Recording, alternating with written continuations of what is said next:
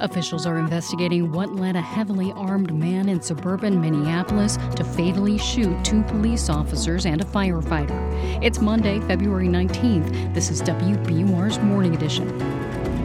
Good morning, I'm Rupa Shenoy. Coming up, following comments by Donald Trump, international leaders meeting in Munich are making plans to protect Europe without help from the U.S. Also this hour, fewer U.S. teens are getting a vaccine that prevents cancers later in life. What happened is that well visits dropped significantly during the pandemic, and well visits are when vaccination happens. Plus, new insight into the amount of protein women need to consume to prevent muscle loss. Research shows that about 30% of men and nearly half of women aged 50 and older do not consume enough. Sunny and 30s today.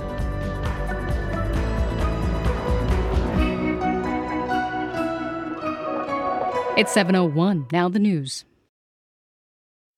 Live from NPR News in Washington, I'm Corva Coleman. The United Nations top court has opened a week of hearings today on the legal consequences of Israel's occupation of the Palestinian territories. NPR's Rob Schmitz reports. The International Court of Justice's opinion is not legally binding and was requested by the UN General Assembly 2 years ago. It is separate from a case filed by South Africa accusing Israel of violating the Genocide Convention. In this case, judges have been asked to review how Israel's policies, quote, affect the legal status of the occupation and what legal consequences arise for all countries from this. While the opinion will not be legally binding, it would carry a great legal weight and moral authority, according to the court. More than 50 countries are due to address judges in the proceedings, including the U.S., China, and Russia. Israel is not participating directly, but has sent written observations. Rob Schmitz, NPR News, Berlin. Russian officials have not said where they're holding the body of Russian opposition leader Alexei Navalny. His mother has been turned away from the Arctic penal colony where he had been imprisoned. He died there Friday. Leaders of several nations are demanding information about Navalny's death. Many blame Russian President Vladimir Putin. Flags in Minnesota have been lowered to half-staff today, mourning 2 police officers and a firefighter killed yesterday. They responded to a domestic disturbance at a home near Minneapolis. An armed man opened fire and killed them. A 3rd officer was injured. Minnesota Congresswoman Angie Craig joined mourners last night at a candlelight vigil. We know that right now is a time to grieve. That's it. As a community, to come together and grieve our community's loss. That's what we have to do, and to support the families that are affected most directly by this terrible, devastating tragedy. The suspect was later found dead. 7 children inside the home escaped without physical harm. Another pair of big storms are hitting California today. They're not as intense as recent systems in the west, but they're pouring water onto land that is already thoroughly saturated. From member station KCRW, Kaylee Wells has more. At this point, weaker storms are a good thing because this time the stakes are higher. We're already primed. Carol Smith is a meteorologist with the National Weather Service. So that's why it's a significant storm, and we have these concerns of flooding and mudslides and rock slides and all those kinds of impacts that we're trying to warn people about. California won't be in the clear till Tuesday night. The heaviest rainfall is expected in central California, and last time it was the LA area that saw the most rain. The good news is it's bolstering the state's below-average snowpack, which Californians rely on for water through the spring. For NPR News, I'm Kaylee Wells in Los Angeles. Stock markets are closed today in observance of the President's Day holiday. This is NPR. I'm Rupa Shenoy. This is WBUR in Boston. Local residents with ties to Russia are remembering Alexei Navalny. The 47-year-old activist died in a remote Russian prison last week. Yuri Terekov worked on Navalny's 2013 Moscow mayoral campaign. He's now a visiting scholar at the Fletcher School at Tufts University. He says Navalny's imprisonment and death shows that Russian President Vladimir Putin is not a peacemaker. There can be no more compromise or even coexistence with the regime of murderers and psychopaths in Moscow. And in my view, it's now the duty of each decent person to do everything in their power to hasten the end of this regime. Terekov says the U.S. should prepare for a new wave of violence in its war against Ukraine. Terekov called Navalny an optimistic and sincere person who genuinely wanted to see Russia as a democratic country. A group of Newton parents are suing the local teachers union for lost class time after a 2-week strike that ended earlier this month. The group says the 11-day strike caused emotional distress, learning loss, and extra expenses. Newton teachers walked off the job amid contentious contract negotiations. Such strikes are illegal in Massachusetts. The group incurred hundreds of thousands of dollars in fines during the walkout. The Massachusetts Commissioner of Elementary and Secondary Education has announced that he'll be stepping down from his position next month. As WBUR's Carrie Young reports, special interest groups are beginning their wish lists for qualities they'd like to see in a new leader. Leaders from the Massachusetts Association of School Committees and the Massachusetts Teachers Association say they want a commissioner with experience working inside schools.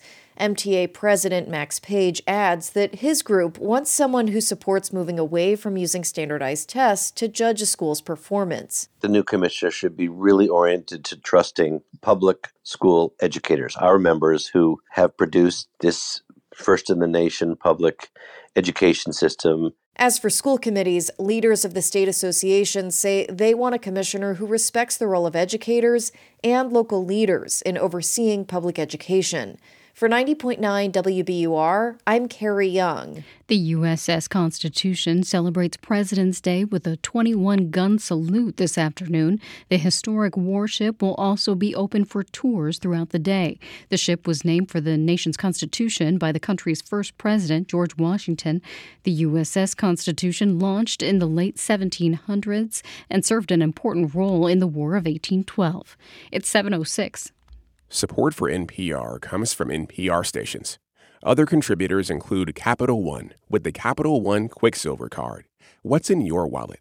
Terms apply. Details at CapitalOne.com. And the Robert Wood Johnson Foundation at rwjf.org.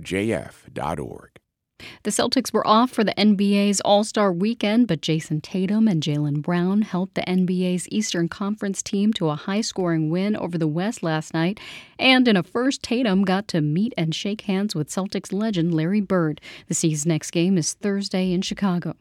Sunny today with highs in the upper 30s. It gets a lot colder tonight as temperatures dip into the teens. Sunny again tomorrow with a high just above freezing. It's 30 degrees in Boston. Thanks for listening to WBUR. It's Morning Edition from NPR News. I'm A. Martinez in Culver City, California. And I'm Leila Fadel in Washington, D.C. Good morning. There are questions swirling around the death of Russia's most prominent opposition figure, Alexei Navalny. But there's no space to demand answers. A Russian rights monitor says more than 400 mourners were arrested by police in more than 30 cities after they turned out for vigils just to mourn Navalny. And since his death in an Arctic prison colony, family and friends have been searching for his body. They insist he was murdered, an accusation the Kremlin calls, quote, rabid. To talk about what all this means for Russia's future, we called up Sergei Redchekov. He's a professor of Russian history at the Johns Hopkins School of Advanced International Studies, and he joins me now. Good morning. Morning to you. So after Navalny died, you wrote that hope for Russia died with him. Why do you believe that? Well, this was in a piece for The Spectator, a British magazine, in which I analyzed the future of the Russian protest movement. Navalny was a prominent figure among the protest or the activists in Russia. He certainly was the most prominent. Now, most others are in exile. I think pretty much everybody is either in exile or has been arrested by the regime. And that really paints a bleak picture for Russia's future. So basically what you're saying is there is pretty much no opposition without him in Russia to President Vladimir Putin? Well, hope dies last, but we have to remember that Putin has basically broken up the Russian opposition movement such as it existed. In the last 2 years, Navalny's movement was basically dismantled. Its leaders were chased out of Russia. Now, of course, we have had just today Yulia Navalny, Navalny's wife, pledged that she will continue his struggle. But the question for me is how they will be able to do that inside an increasingly authoritarian Russia, where even protesting outside with a placard, or attending a vigil to Navalny could land one in prison. I mean, as you pointed out, hundreds of mourners have already been arrested. Could this extreme intolerance, though, for dissent in Russia actually backfire in any way? Well, no, because today's Russia, Putin's Russia, is different from the Soviet Union in the sense that those people who really find it difficult to put up with this regime are free to leave by and large for now, and many have. Many have fled Russia. The people who would normally be opposed to Putin are now in Europe, elsewhere in the world. And many of those who remain in Russia, I would say the vast silent majority of Russians are similarly politically apathetic and do not want to rise up against the regime. That is the brutal reality, unfortunately, that we have to deal with. Can an opposition from outside of Russia be effective? I think there are very limited options there, simply in the sense that, Russia has become a brutal police state, and even, challenging the regime from the inside certainly could land one in prison for many years. But doing it from the outside is just simply, it's very difficult. And also the question then becomes, how do opposition leaders outside of Russia relate to those who are on the inside? That has been a profound question for many opposition leaders, and that's by the way, that's the reason why Navalny went back to Russia to begin with. Remember, he was poisoned. He was in Germany, and then he went back because he felt, as a Russian politician, he had to be back in Russia. Well, look what happened. Now, to be clear, how he died is disputed. Russia denies killing Navalny. Much of the world accuses Russia of being behind it. Is there any question in your mind about what happened to Navalny? Well, I tend to think that the regime is responsible for his death, but even if it was an accident, which is I just don't believe for a second, but even if it was, of course, the regime is still ultimately responsible because he was locked up on fake charges, and he was taken up north, locked up in a gulag and died. So what can we say? Sergei Radchenko is a professor at the Johns Hopkins School of Advanced International Studies. Thank you for your time and your insights. Thank you for having me. Israel's Prime Minister Benjamin Netanyahu says his government won't be swayed by international pressure and is still making plans for an offensive in southern Gaza in the town of Rafah for the stated goal of eliminating Hamas. But Rafah is where more than 1 million displaced Palestinians have fled, squeezed up against the Egyptian border. It's the last place so many have sought refuge from the Israeli military campaign, and much of the world is warning against the invasion because of the toll it will take on civilians. For more on this, we called on NPR's Greg Myrie in Tel Aviv. Greg, we've been hearing about a possible Israeli operation in Rafah for weeks now, for a couple of weeks. How likely is it, and where would people go if this happens? Yeah, the Israeli leader, Benjamin Netanyahu, says this is still his intent, that he won't allow any part of the Hamas military force to survive in Gaza. He says that would essentially be a win for Hamas and a loss for Israel. Now, Netanyahu has called for both a military plan and a blueprint to evacuate these more than 1 million civilians, most of them living in tents. But there's been no word of such a plan, and it would be extremely complicated. So the thinking is, before any Israeli military operation takes place, we're likely to see efforts to evacuate civilians on a large scale. We're not seeing that now, and many of these displaced say they simply have nowhere else to go. All right. Now, after more than 4 months of this, how much damage has the Israeli military done on Hamas? Well, it's been quite considerable. Israeli officials estimate, and this is just an estimate, about 10,000 Hamas fighters have been killed and a similar number injured. We can't independently confirm this, and Hamas refuses to give figures. But if accurate, or reasonably so, this is probably half or more of the Hamas fighters. We've also seen an almost complete halt to the Hamas rocket fire coming out of Gaza into Israel. But Hamas shouldn't be underestimated. This is the analysis of Chuck Freilich, a former deputy national security advisor in Israel. We've been so surprised by their capability since the war began. The vast tunnel network, which is just mind-boggling. The rocket capability, I would be cautious in saying that they probably don't have too much in Gaza. They may have, and they have a lot more than we thought. So, Greg, given all that, what's the war looking like on a day-to-day basis in Gaza? So we're seeing the Israeli tanks and other armored vehicles continuing to gain ground, but they're still facing resistance from Hamas. Israel says this is largely small-scale resistance. Hamas is no longer fighting in larger organized unit, and the main fighting is in the southern city of Han Yunis. Israel says it's in control, but not full control. Han Yunis is about 7 miles north of Rafah. This is the distance separating the main Israeli force from the last major stronghold of Hamas, as well as all those displaced Palestinians. Now, Benjamin Netanyahu says his goal is to destroy Hamas militarily and politically. So far, does that seem realistic? Well, on the military side, Israel has made progress. It controls most of Gaza. It says it's defeated 18 of the 24 Hamas battalions. So if accurate, that means Hamas has been badly weakened but not destroyed. On the political side, the Hamas leadership, both internal leaders in Gaza and external leaders, are still intact, and the group has long had public support in Gaza. So it seems politically it's still reasonably strong. All right, that's NPR's Greg Myrie in Tel Aviv. Greg, thanks. Sure thing, eh?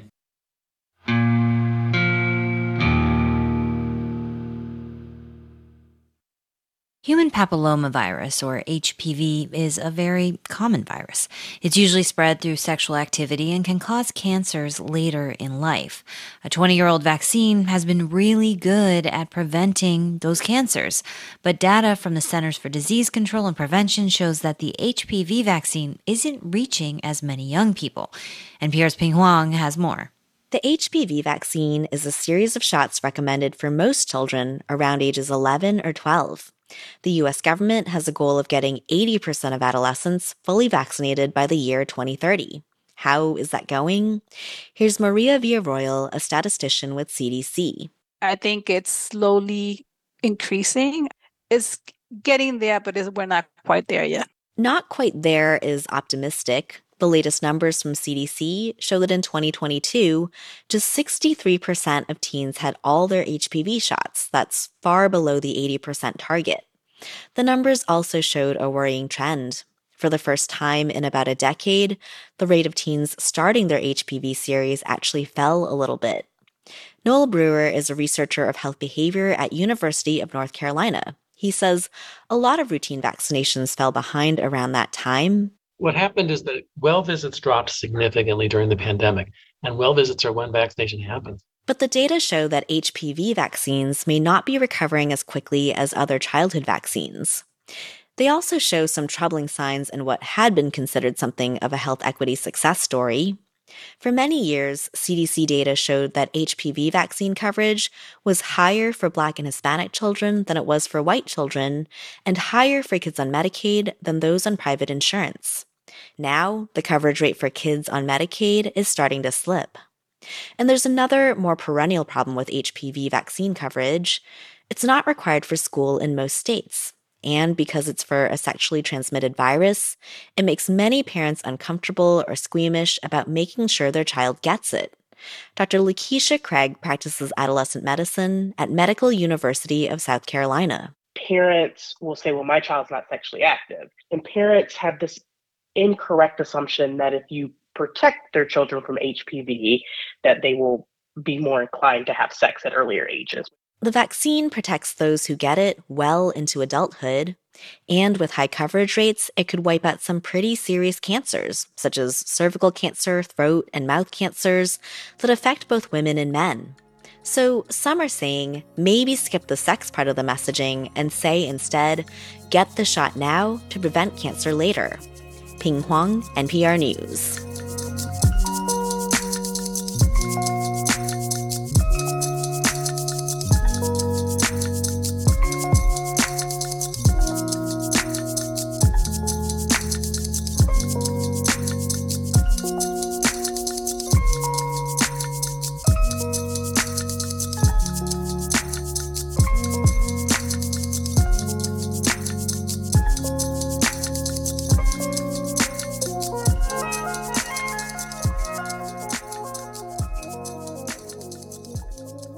This is NPR News. Good morning. Thanks for starting your week with 90.9 WBUR. We're following news this morning of the United Nations top court holding historic hearings on Israel's actions in the West Bank and East Jerusalem.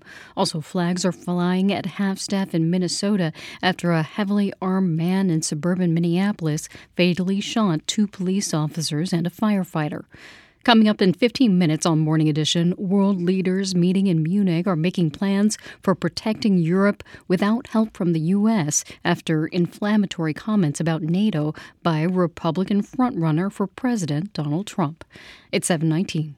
I'm Susan Stamberg. When the time comes for a new car, consider donating your old one to us. We will turn it into your favorite programs. Here's how. Just go to WBUR.org. We're funded by you, our listeners, and by the Museum of Science. Visit iconic spots around the globe to see how people are adapting to a changing climate in Changing Landscapes through May 5th, MOS.org. And Thoughtform Custom Builders, committed to building high-performance, healthy homes and spaces that bring people together. Supporting NENSA's John Ogden Youth and Introductory Programming. Learn more at thoughtforms-corp.com and nensa.net. The death of Alexei Navalny has shaken the families of other political prisoners in Russia. Every single family of political prisoners in Russia can now feel the pain and the misery and the fright. I'm Mary Louise Kelly. My conversation with the wife of jailed opposition figure Vladimir Kara-Murza on All Things Considered from NPR News. Listen today starting at 4 on 90.9 WBUR. Clear skies today. Highs will be in the upper 30s. Temperatures fall to the upper teens tonight, and skies stay clear tomorrow. Highs will be in the mid-30s. It's 30 degrees in Boston. Support for NPR comes from the station and from Jitasa, providing bookkeeping, accounting, and CFO services exclusively to the nonprofit sector. Jitasa is committed to serving nonprofits who make the world a better place. JITASA.com. From the estate of Joan B. Kroc, whose bequest serves as an enduring investment in the future of public radio and seeks to help NPR produce programming that meets the highest standards of public service in journalism and cultural expression. And from Progressive Insurance, Progressive is looking for individuals in a variety of career fields who want to help build a culture of inclusiveness. More information, including application, at progressive.com/careers. This is NPR. It's Morning Edition from NPR News. I'm E. Martinez. And I'm Leila Fadel. More than 45% of older adults in the U.S., especially women, are affected by a condition known as sarcopenia, which is basically a medical term for loss of muscle. U.S. health officials have launched an awareness campaign to highlight the prevalence. The good news is that there are strategies to prevent it. As part of a series on how to thrive as you age, NPR's Allison Aubrey joins us now. Good morning. Good morning, Leila. Okay, Allison. So when I was saying sarcopenia, I was like, what am I talking about? But loss of muscle I might have. Tell us more about what this is exactly. Well, muscle mass really peaks in our 30s, and then after that, you can slowly start to lose it. And this can really accelerate later in life, which can be a big deal. This really hit home for me this summer when my mother took a bad tumble. Fortunately, she's recovered now, but falls are actually the top cause of death from injury in older people. And I spoke to Dr. Richard Joseph. He's a physician at Brigham and Women's Hospital. He told me loss of muscle strength is really underappreciated. I would say that as a country, we are under-muscled, for sure, because we don't really have to use our muscles as much anymore as we once did. But it has a huge impact on our metabolic health and our physical functioning. Now, before he became a physician, Leila, he was a personal trainer. And he says when it comes to muscle strength, it's basically use it or lose it. Exercise, particularly resistance training, is really key. But there's also another important part of the equation, too, and that's what you eat. Okay, so it makes sense to me that resistance training, working out is important for muscles, but why diet? Well, there's protein in all of our cells, including our muscle cells, and our bodies are constantly recycling it. New protein is consistently needed to replace old protein. And since we can't really store it, there's a steady demand for a new supply every day. Nutrition scientist Rachel Pojednik explained to me that the amino acids in these protein-rich foods we eat become the building blocks of the new proteins our bodies need. Why it's so important that you eat that protein is there are 20 amino acids that can combine to make protein in your body overall. 9 are what we consider essential. What that means is you have to eat them because your body can't make them. And if you don't consume enough, you can end up with deficiencies, and this is bad for muscle health. So are most people getting enough protein? Most young people and young adults tend to eat the recommended amounts of protein. But by middle age and by the 50s and 60s, research shows that about 30% of men and nearly half of women aged 50 and older do not consume enough. And it turns out that as we age, we tend to need more protein. And if you're exercising a lot, which as we just said is the way to build new muscle, that can also increase the amount of protein you need. Here's Rachel Prjednik again. So with exercise, you're breaking your muscle tissue down. And then after exercise, you want your muscle to rebuild and regenerate. If you don't have those building blocks around, you're not going to be able to do that. So you have to make sure that you're eating to support your training. And protein is going to provide those building blocks for all the tissues in your body. So how much protein do we need? Well, the recommended amount is set by the Food and Nutrition Board, which is part of the National Academy of Sciences. It's 0.8 grams, so almost a gram of protein per kilogram of body weight. That means for a 150-pound person, they should consume at least 54 grams of protein each day. And then by middle age, lots of experts agree we need more, up to 80 or 95 grams for that 150-pound person. People who are hardcore into exercise, people training for endurance events, often aim for double the recommended amount. Okay, so you just said a lot of numbers, but what does that actually look like on a plate? And what are the best sources of protein? Yeah, meat is a top source of protein, though as many people aim to cut back, there are plenty of plant-based alternatives. In fact, a new study published this month found that adequate protein intake in midlife, especially from plant protein, is linked to significantly higher odds of healthy aging. So that's more validation that protein does matter. You know, I've been playing around with a bunch of different combinations of high protein foods that taste good. I'm using a lot of lentils and chickpeas, both good sources. Greek yogurt is my go-to for breakfast because it's packed with protein. I sprinkle on nuts and seeds into my yogurt and also into my salads. I'm tossing in walnuts, pumpkin seeds. Then when I'm in a hurry, I just take a strained can of tuna, pour it into a big bowl with greens, top it with some Parmesan cheese because hard cheeses have a lot of protein. And it's easy to get 30 or 40 grams of protein in a meal. I've actually been snapping some photos and have posted some online this morning on npr.org. And I'm asking people to share how they're getting protein on the plate too. Okay, so send us your food pics. Allison, I think I'm ahead of the game here with the lentils and chickpeas. I love lentils and chickpeas. Yeah, it sounds that way. So we've focused a lot on women in this conversation. Why, Allison, are women at higher risk? Well, men tend to be more muscular than women in general, and women tend to lose muscle faster. There are hormonal changes and other aging-related factors. Also, for reasons that aren't so clear, women tend not to eat as much protein, and this can start even at a young age. One nutrition scientist I spoke to said, you can see this in adolescence. Boys tend to eat more meat. Young women may be steered to salads. So part of it could be cultural.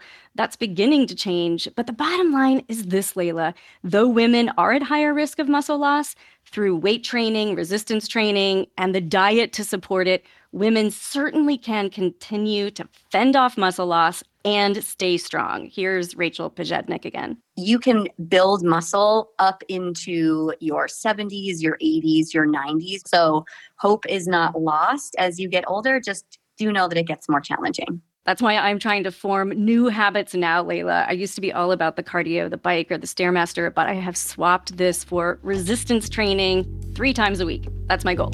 All right. NPR's Allison Aubrey, thank you so much. Thank you, Layla.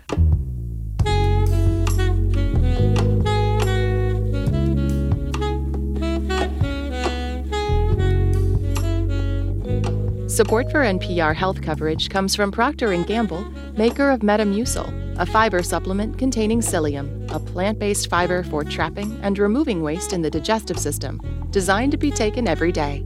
More at metamucil.com.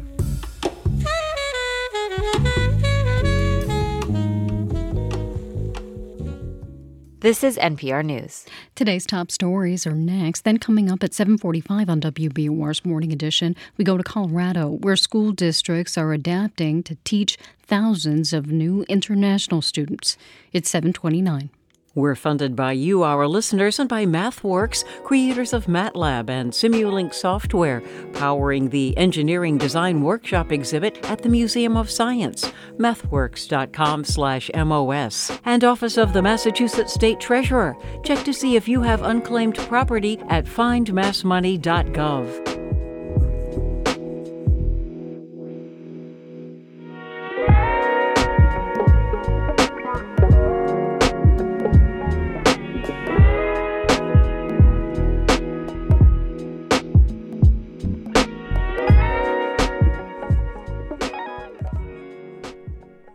Live from NPR News in Washington, I'm Dave Mattingly.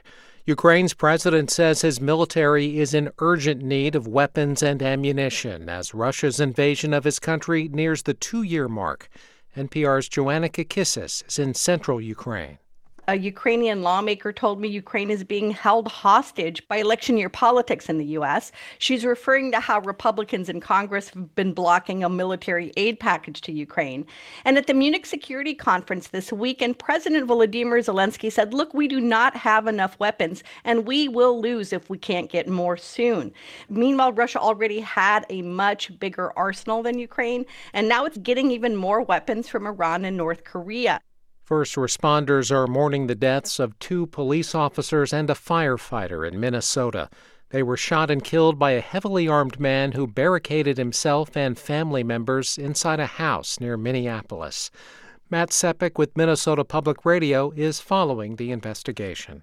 Paul Elmstrand and Matthew Ruge, both 27 and members of the suburban Burnsville Police Department, were killed along with 40-year-old firefighter-paramedic Adam Finseth.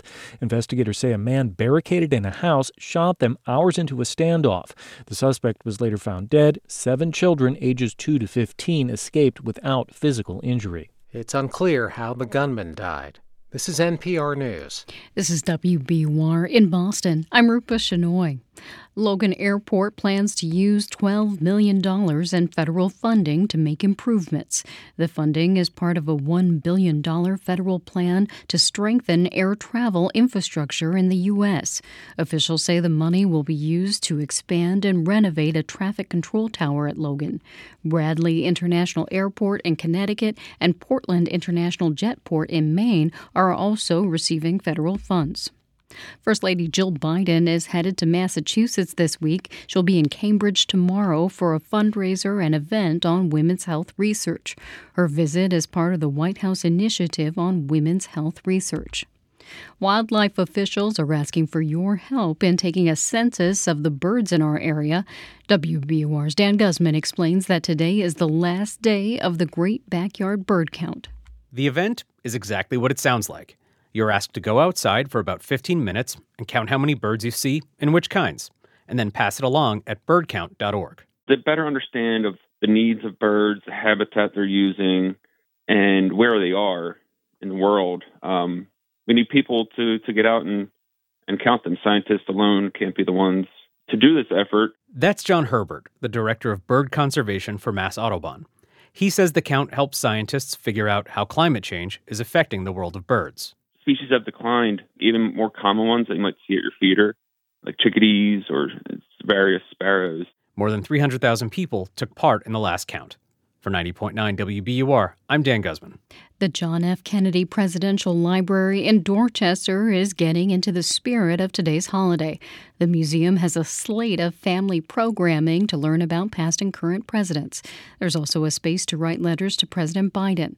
Rachel Floor is the JFK Library Foundation's executive director. She says she hopes visitors can learn a bit about how the presidency works. Creating hands-on programming where people can really get immersed in an experience of presidential history, but also contemporary presidential life is a great entry point for especially young people to start thinking about how they can be part of the civic life of our country. Activities run from 11 to 4 today. Admission is free for kids with the purchase of an adult ticket. It's 7:34.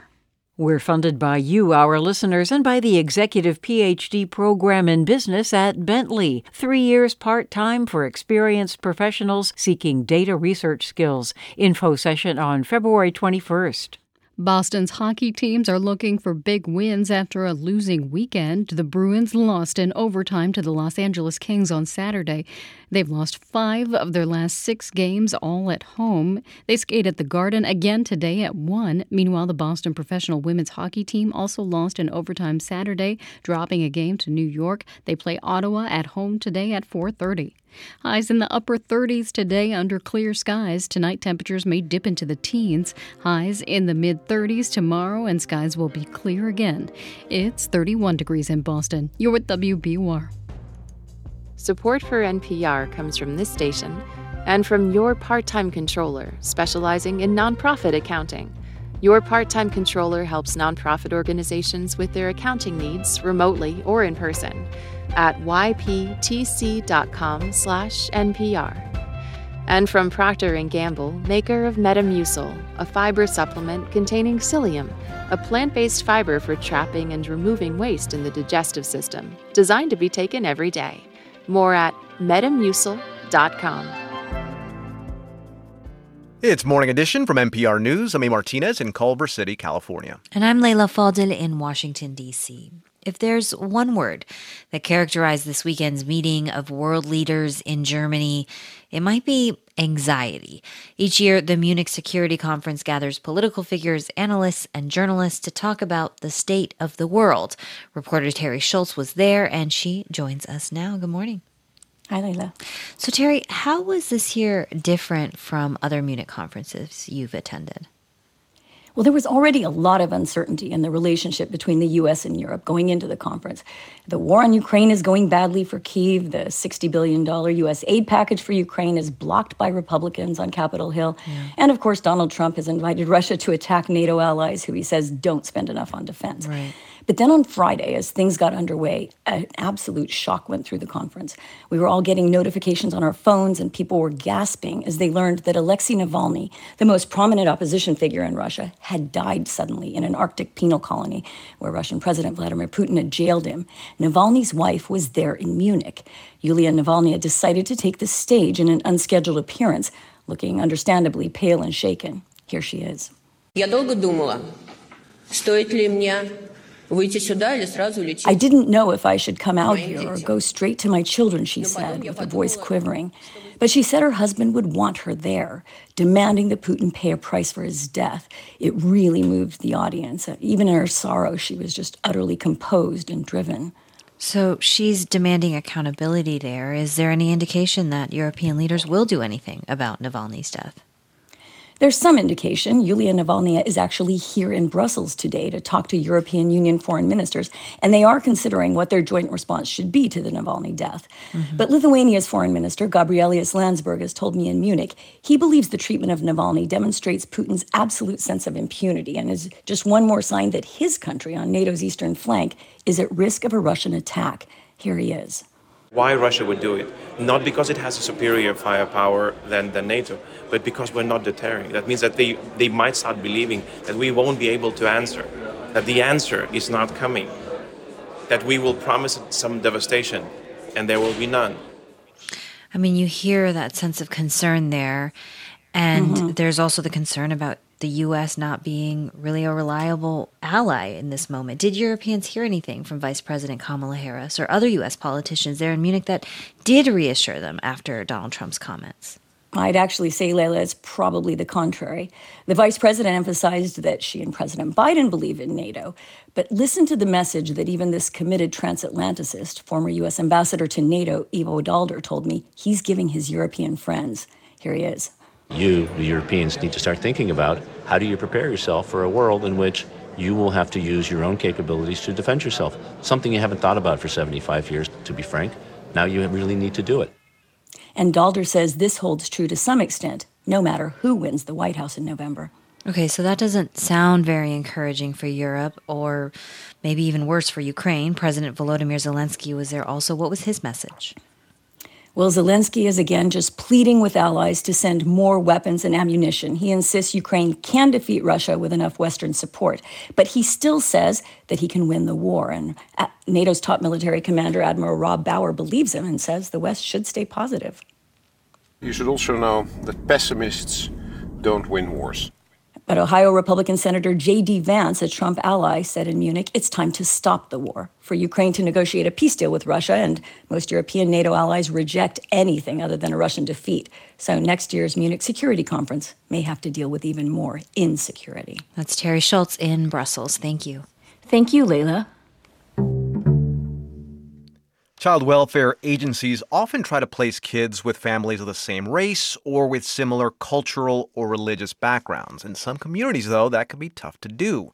Michigan, for instance, has a significant Muslim population, but only a few licensed Muslim foster care homes. WDET's Nargis Rahman gives us this report on a push to change that. When she was 13 years old, Najla Al-Mayali entered the foster care system when her parents divorced. She and her 3 sisters were separated. Now, 20 years old, she lived in 7 foster homes, 5 of which were not Muslim. There was no halal food. There was no going to the masjid on Friday. There was no salah, what I was used to. Al-Mayali says she felt that her non-Muslim foster parents didn't care about her religion. Food was not prepared a certain way. She didn't go to the mosque for the traditional prayer. She wasn't comfortable wearing hijab to cover her hair. I felt like I was at home. About 240,000 Muslims live in Michigan. Jessica Sweet, who recruits foster parents for the Michigan Department of Health and Human Services, says the state doesn't collect religious information. However, she says many Muslim kids in foster care end up in non-Muslim homes. Right now, it really is based on the anecdotal information that we're getting, reaching out to county offices and having them hand count this information and send it to us. Samina Zuhur became a foster parent in 2012 after learning about the need from a sermon at her local mosque. Her friend, lifelong educator Rania Shabib, became licensed in 2015. Shabib says they realized many people were not aware there was a need for Muslim foster parents, so they created the Muslim Foster Care Association. There were some gaps within the foster care system and the Muslim community, and with my fostering experience, I knew that with the insight that I had as a foster parent, Samina and I could work to bridge those gaps. Shabib says there are only about 10 licensed Muslim foster care homes in the state, while her organization serves more than 200 Muslim foster care kids every year. Its work expanded quickly from making holiday Eid baskets and care packages at the end of Ramadan to working with federal and state agencies to do a better job of placing Muslim children. It was sort of like a grassroots. We would do these panel discussions, we'd go to different communities, and then people started saying, well, where can we find out more information? Last November, about 300 current and potential foster parents gathered to learn more. Mona Mused, the association's domestic foster care program coordinator, says the fundraiser was also held to help break the stigma surrounding foster care. Still, she says, persuading Muslim families to become licensed foster care homes is a challenge because the system can be intrusive. I mean, foster children are always under the watch. Caregivers are always in and out of the home, therapists, licensing workers, and it's very hard for the foster family to adjust to that lifestyle. The state does work with the association to train staff and families, regardless of their background, but Shabib says Muslims can step up to do more. There's so much to talk about in this area of foster care, and in Islam, it's part of our faith tradition, but unfortunately, it's not something that we're at the forefront of. And we want the Muslim community to be at the forefront of foster care. And she encourages more Muslims to take the first step by volunteering or becoming a mentor to Muslim children. For NPR News, I'm Nargis Rahman in Detroit.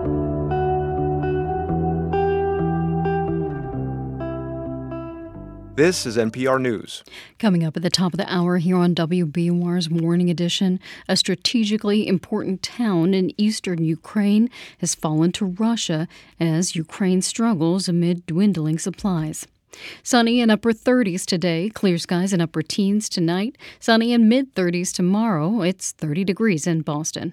We're funded by you, our listeners, and by Endless Energy. Heat pump water heater replacements, same-day or next-day services. Learn how you can heat smart this winter at goendlessenergy.com. And Boston's How Do You See the World experience with the Maparium Globe. Visit and explore stories about global progress. Tickets at howdoyouseetheworld.com. People due to receive part of a settlement with Boston Globe Media Partners are getting their payments. Officials involved with the case say those payments were sent out on Friday. The $5 million settlement was reached last May. Officials say the Globe was tracking user information without permission. Two Massachusetts banks are set to merge. Abington Bank will merge into North Shore Bank. Officials tell the Boston Business Journal the move is not expected to result in any layoffs or branch closures. The community bank will now have 25 locations in the eastern part of the state. Delta will soon begin direct flights between Boston and Honolulu. Hawaiian Airlines is the only other airline to offer that direct flight. The flights will run November through April. It's 7:44.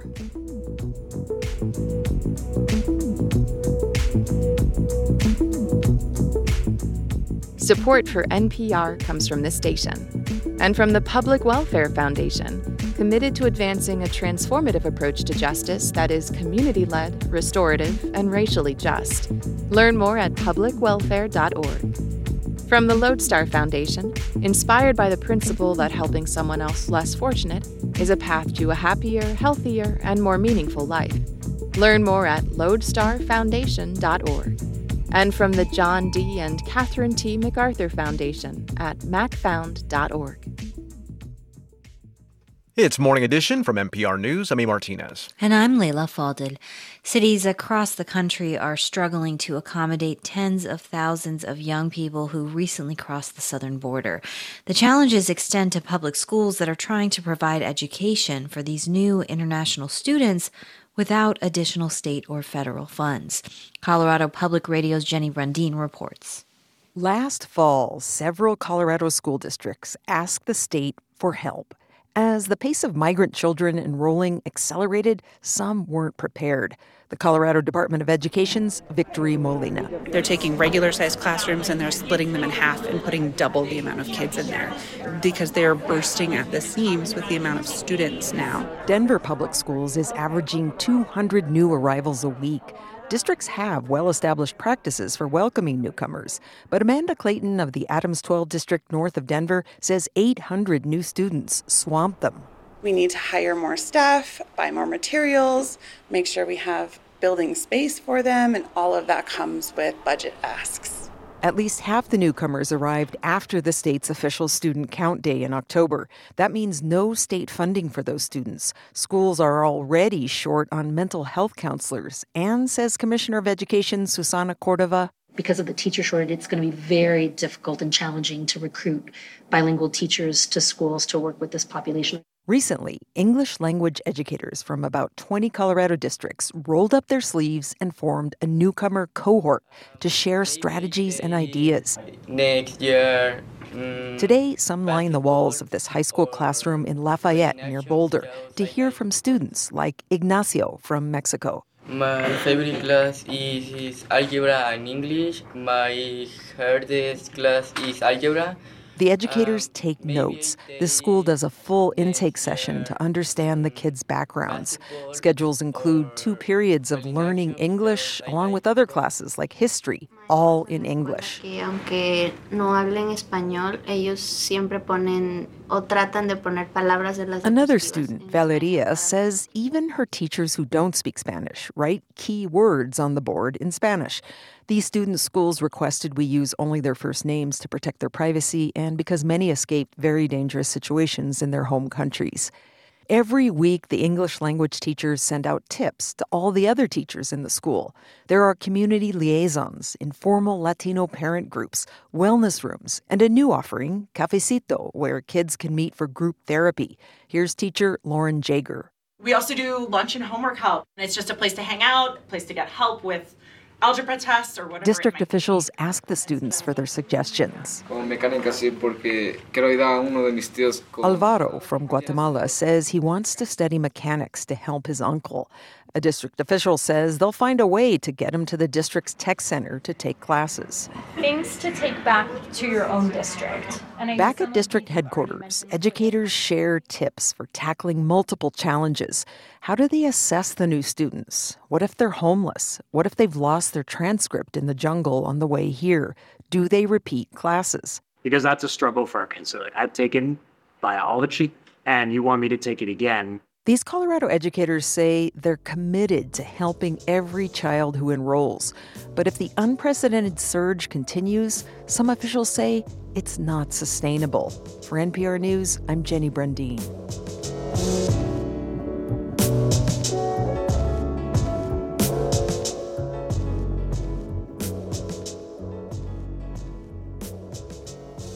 This is NPR News. It's a Monday on WBUR. Coming up in about a half hour here on Morning Edition, Poland's public television system became a propaganda outlet under the previous government.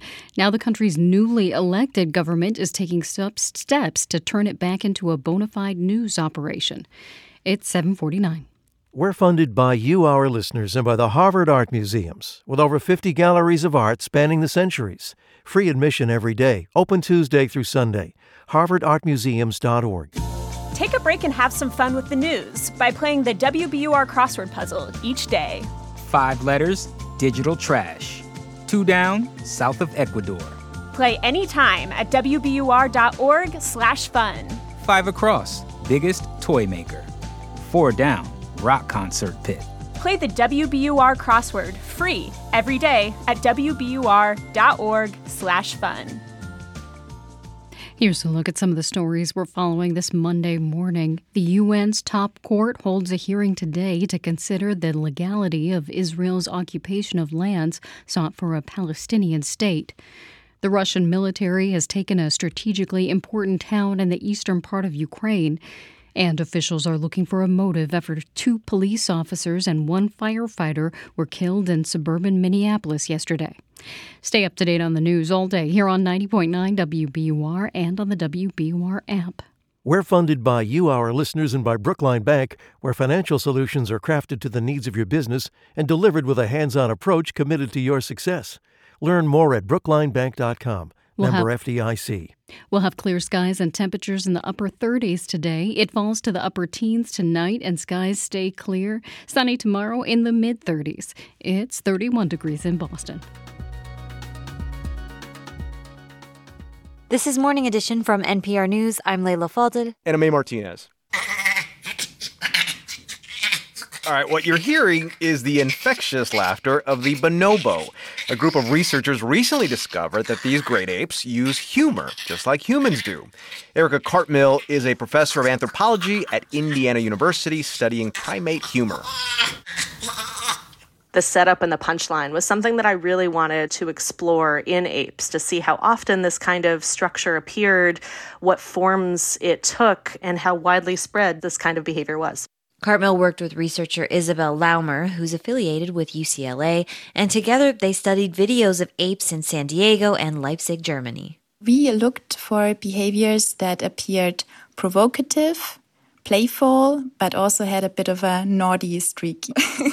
Cartmill says conclusions about the playful teasing are hard to pin down. We struggled quite a bit with trying to figure out what is a provocative behavior. And the best working definition that we could come up with is it's something that's difficult to ignore. So what exactly does it look like when apes tease one another? Laumer says it's not too far off from what humans do, with a few exceptions. Poking, hitting, hindering movement, body slam, pulling on body, these were within the top 5 behaviors. And when they're playing, eye contact helps keep playtime from turning too violent, like with orangutans. Hair pulling was quite frequent, and this is probably because they have this long hair, and it's probably fun to pull at this hair. The researchers say playful behavior helps all sorts of animals socialize with one another. So Cartmill says they're crowdsourcing new material to study other species. We're hoping that we'll be able to create a repository where people can contribute anecdotes and examples and potentially even video of the playful teasing behavior that they see around them. Maybe these could replace your favorite cat videos.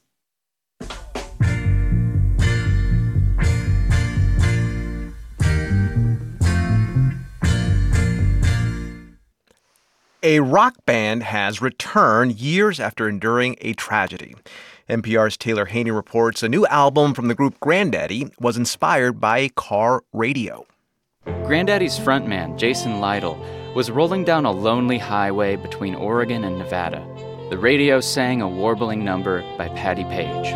I was dancing with my darling to the Tennessee waltz. The song was 7 decades old, but brand new to him.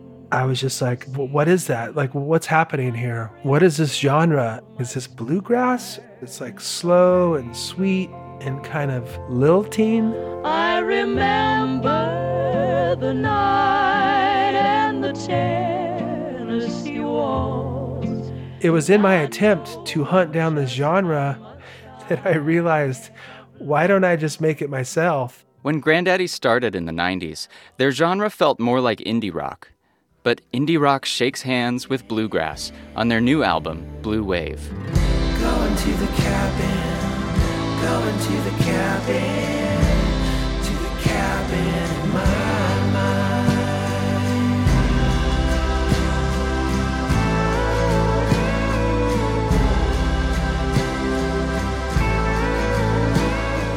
Jason Lytle always wanted to make an album that was just one thing, one mood.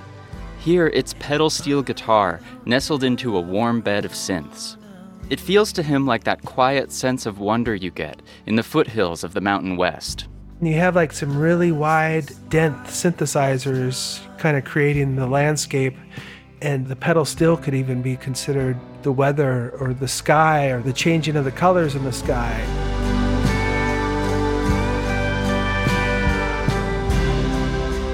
This is Grandaddy's first album of new music since 2017. Just 2 months after that album came out, bassist Kevin Garcia died of a stroke. He and Lytle founded the band together. In a statement, Grandaddy said he was, quote, an actual angel. He navigated life with a grace, a generosity, and a kindness that was utterly unique. It's a loss that Lytle is still processing. You know, we had a lot of things planned up until the actual point of his death. And then everything was just kind of shut down. Their normal creative process didn't work anymore. Lytle says the way things would usually go, he would feel an instinct every few years, like a migratory bird. Something would tell him to hole up, write, and record an album, pretty much by himself. Then he and the rest of the band would work out how to play the music live. But with Garcia gone, that collaboration couldn't happen anymore. Like a very fond and familiar memory that I have is creating the harmony parts. You know, I can't work on that stuff and not imagine. It's like this moment is being defined by these harmony vocals right now. You know, he's always going to pop into my head.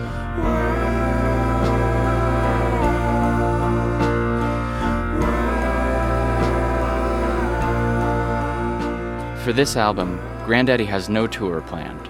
It felt wrong even to consider it. That to me is like the hardest part.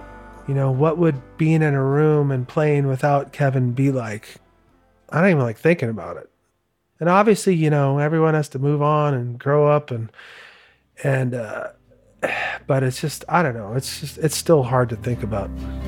Ducky, he actually was a big deal, even being so small and found in a field. In one of his new songs called Ducky, Boris, and Dart, the singer encounters a cat. Ducky was a little kitten that I found in an almond orchard on a bike ride out in the hot sun that I tried to save and ended up dying. Later in the song, a bird flies into his truck. He pulls over and tucks the stunned creature into a sage leaf. It's an act of comfort, like the sad songs that have called to him since childhood and comfort him still. I was just always drawn to the sad ones. Like there was something richer and deeper. That's where you tend to feel not so alone. Taylor Haney, NPR News. Well, thank you, my friend. But this ain't the end. We will meet again. No, this ain't the end. This is Morning Edition from NPR News. I'm E. Martinez. And I'm Layla Falded.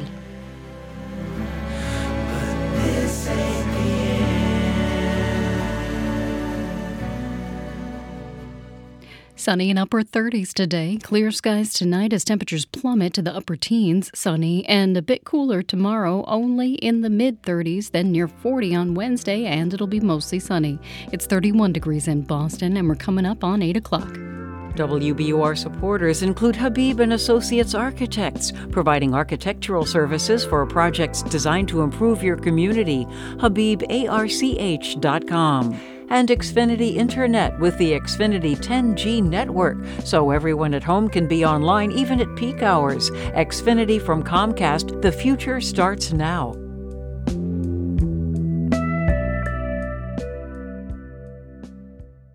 I'm WBUR City Space Director Amy McDonald, and this is 90.9 WBUR FM Boston, 92.7 WBUA Tisbury, and 89.1 WBUH Brewster. Listen anytime with our app or at WBUR.org. WBUR, Boston's NPR news station.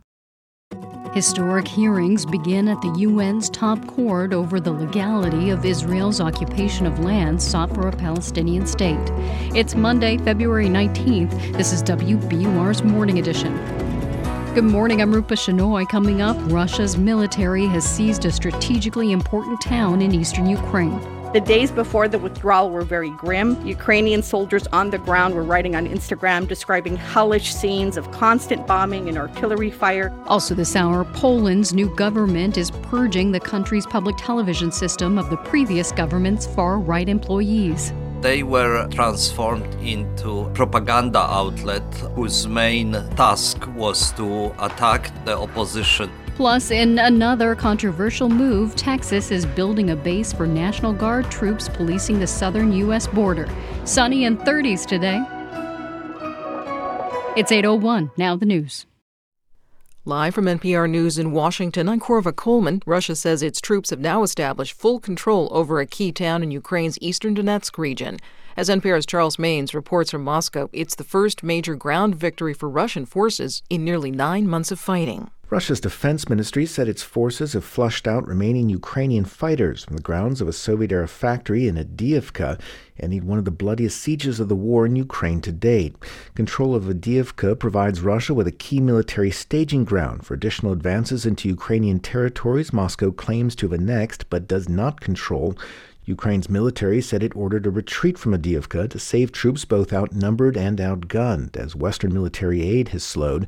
Russian President Vladimir Putin congratulated troops on their victory, one that gives a boost to the Kremlin leader ahead of March presidential elections in which he faces no real competition. Charles Maynes, NPR News, Moscow. Meanwhile, Russian officials have not released the cause of death of opposition leader Alexei Navalny. He died last Friday at the Arctic Penal Colony where he was imprisoned. Former Republican Congresswoman Liz Cheney told CNN Russia's president is why Navalny died. What Vladimir Putin did to Navalny is what retribution looks like in a country where the leader is not subject to the rule of law. Navalny's mother and his lawyer are still trying to gain custody of his body. Officials in Minnesota are lowering state flags to half-staff in honor of 2 police officers and a firefighter killed near Minneapolis yesterday.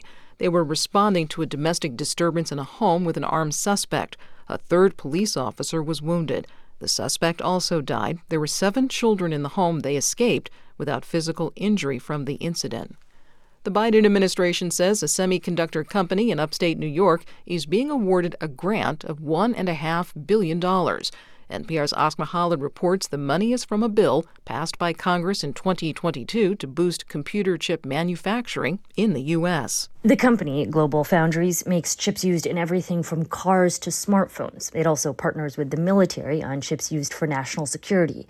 This $1.5 billion is expected to go towards a new facility and the renovation of 2 others in New York and Vermont. This funding is part of the $39 billion in the Chips and Science Act that's geared towards manufacturing incentives. And a component of it is expected to be used for job training. There have been concerns that despite the new semiconductor facilities being created, there may not be enough qualified workers to fill them. Asma Khalid, NPR News. Texas Governor Greg Abbott says he's going to start construction of an 80-acre base in Eagle Pass. It's on the border with Mexico. Hundreds of Texas National Guard troops will be based there to stop migrants from illegally crossing the border. The Texas National Guard troops are also preventing U.S. Border Patrol troops from entering a park in Eagle Pass. You're listening to NPR. From WBUR in Boston, I'm Rupa Shenoy. It's President's Day. That's a federal holiday, meaning the post office and other federal buildings are closed today. Most local offices are also closed around the state today. Meanwhile, most retail shops and grocery stores will be open. The T and ride service will operate on a Saturday schedule. The commuter rail will be on its weekend schedule. Most schools are closed, and for many K-12 students, it's also the first day of February vacation. A grassroots group in Boston is calling on the city to pay $15 billion in reparations from slavery. According to NBC Boston, the proposal splits the money between direct payments, educational programs, and new financial institutions. The group, the Boston People's Reparations Commission, is different from the city's Reparations Task Force, which is currently studying the issue. The city task force was established in 2022. The city of Boston observed Lunar New Year yesterday. As WBUR's Eliana Marcoux reports, it's the first time the city has recognized Lunar New Year as an official public holiday. Hundreds gathered to celebrate the Year of the Dragon as troops performed the lion dance to the sound of drums and cymbals through Chinatown. Dancers threw oranges to crowds in the packed streets to wish people luck and prosperity. Mayor Michelle Wu was among the officials who attended. The Year of the Dragon is very special in the zodiac. The dragon as the ultimate symbol of protection and strength and compassion and really bringing everyone together under one common cause. We're going to need that strength this year. There's a lot we have to get done. Troop members in bright costumes stopped by local shops and restaurants and lit firecrackers at the doors to bring owners blessings for the coming year. For 90.9 WBUR, I'm Eliana Marcoux. The Adams Historical Park in Quincy is celebrating President's Day with a week of events. The national park site will be open throughout the week, including today's holiday. Historic reenactments, outdoor tours, and children's programming are scheduled through Friday. The park is the site of the birthplaces of John Adams and John Quincy Adams. It's 8:06. Support for NPR comes from NPR stations. Other contributors include Charles Schwab, committed to putting clients first with financial consultants ready to serve clients and 24/7 live help. Learn more at schwab.com. And the listeners who support this NPR station. The biggest Boston news out of the NBA's All-Star Weekend was that Jason Tatum had never met Celtics legend Larry Bird. That changed last night as the two shook hands and spoke on the sideline before tip-off. Tatum, Jaylen Brown, and the Eastern Conference team then went on to beat the West 211 to 186. In your forecast, sunny today with highs in the upper 30s. It gets a lot colder tonight as temperatures dip into the teens. Sunny again tomorrow with a high just above freezing. It's 32 degrees in Boston. Thanks for listening to WBUR.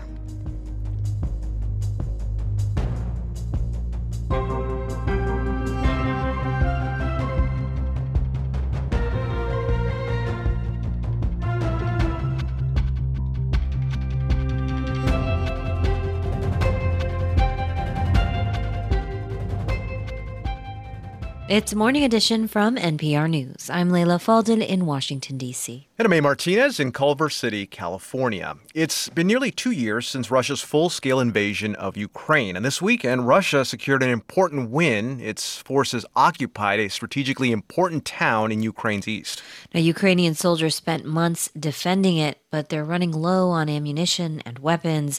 The White House blames Congress for holding up military aid, and Ukrainians fear more losses without more support. Joining us now to discuss all this is NPR's Joanna Kakissis, who is in central Ukraine. Joanna, first tell us about this town and why its occupation by Russia is significant.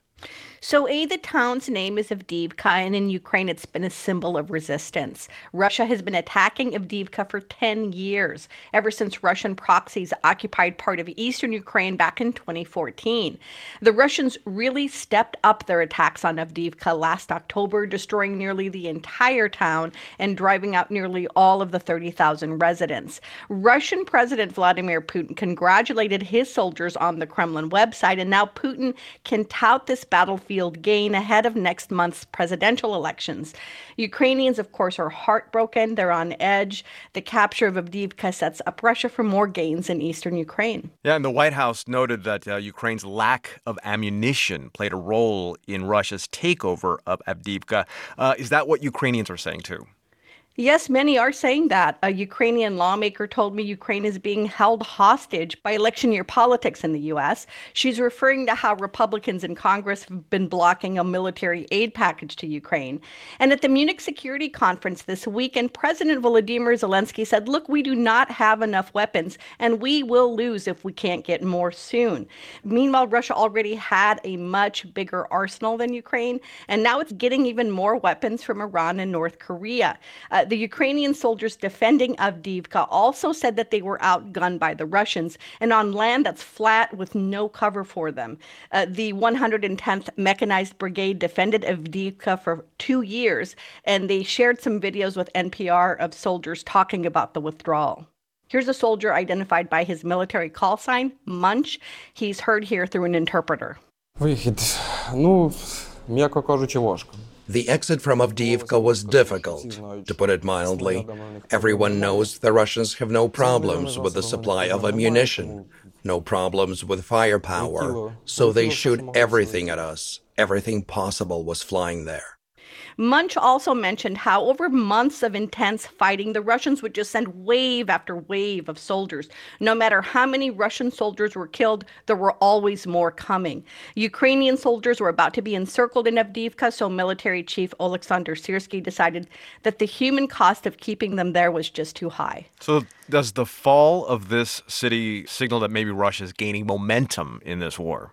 Well, in the short term, I think the answer is yes. In Munich, Zelensky said Ukraine is trying to build its own arsenal, but also said Ukraine cannot defend itself from Russia alone. Here he is. Please do not ask Ukraine when the war will end.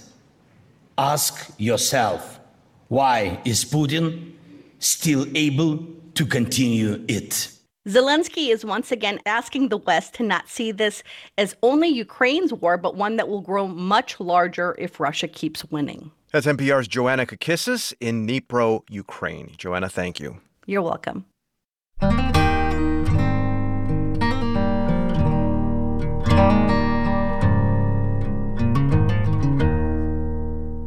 European leaders are bracing for the possibility of a more isolationist United States. Republican presidential frontrunner Donald Trump has repeatedly threatened to pull the U.S. out of NATO. And lately, he's been saying that if he's reelected, he won't protect NATO members that fail to meet defense spending targets. Vice President Kamala Harris sought to reassure European allies at the Munich Security Conference on Friday. We must be unwavering, and we cannot play political games. We turn now to Catherine Fieschi. She's a political analyst and fellow at the European University Institute. Joins us now from Paris. Mark Rutte is the outgoing Prime Minister of the Netherlands. He said at this conference, quote, that Europe should actually stop moaning and whining and nagging about Trump. So, Catherine, do you think European states can actually ramp up defense spending and ammunition production regardless of what happens in the U.S.? Well, I think that Mark Rutte did make a really good point. Europe had become, far too complacent over the past few decades. I think it's got the message. It's got the message that regardless of whether or not there is a second Trump presidency, things are not likely to get better, and that the United States will probably be otherwise engaged and pivot back to their original plan, which is, to be more involved in the Pacific. So Europe needs to get its act together, but I would argue that it is trying to do so. It is increasing its NATO spending to meet the target of 2%. Each member state is doing that. The European Union is behaving more as a geopolitical entity since 2019. They've just released $50 billion for Ukraine. France and Germany have entered into separate bilateral security agreements in order to defend Ukraine, each worth $3 billion. So Europe is stepping up to defend Ukraine, but it also knows that it needs to step up to defend itself more broadly. And that is partly also an enlarged EU with the Western Balkans and Ukraine, but also an enlarged NATO with Sweden, hopefully soon, and Finland, already new members. If Europe were to do all that, everything you just mentioned, would that actually not be a great thing for the United States' influence in Europe? I mean, I think that in terms of the United States, the Europeans have argued for a long time that there should be a European pillar within NATO. And it's never been very clear to the Europeans whether the United States would resent that kind of a measure of autonomy, or whether, in fact, they would take it as Europe taking its own responsibility. Kissinger, years ago, basically said he had no problem with a stronger Europe at the heart of NATO. And I think that no matter what, Europe has to start thinking about being able to expand its own strategic capabilities, and in many ways, very specifically, to be able to deploy a nuclear shield and a nuclear umbrella over Europe in a rather autonomous fashion. If America stops helping Ukraine, Catherine, what are Europe's options there? I mean, how prepared would European powers be to step up and help out Ukraine? I think that they are able to help out Ukraine. I think that the amount of money and weapons that the United States supply is very, very hard to match. The Europeans know this, and therefore this is why they do want to find a way to bring the parties to a negotiating table. That's Catherine Fieschi at the European University Institute. Catherine, thanks. You're welcome.